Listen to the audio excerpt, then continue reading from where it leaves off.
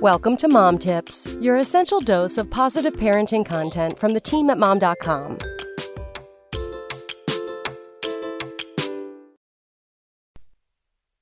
Before I had a baby of my own, I thought the idea of mom shaming was greatly over-exaggerated. Who actually cares that much how other people choose to raise their children? I was young then.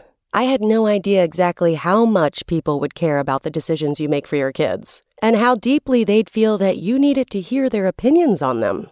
While people like my best friends, my husband, and my mom were super supportive of all the choices I made for my daughter, others, usually semi-strangers on the internet, didn't quite agree.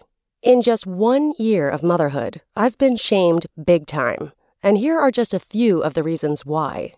Using formula instead of breastfeeding. One of the biggest points of contention in the parenting world is breastfeeding versus formula feeding. I didn't breastfeed because I didn't want to, and I got a lot of side-eye for not doing everything in my power to avoid formula. I love formula. Sleep training my baby. When my daughter was old enough, I hopped on that sleep training train as quickly as I could. As a working mom, I value my sleep, and I wanted sleeping to be a skill that she could master for her own health and happiness. That doesn't mean that other moms I know didn't think I was being selfish, though. Letting her drink juice at 9 months old.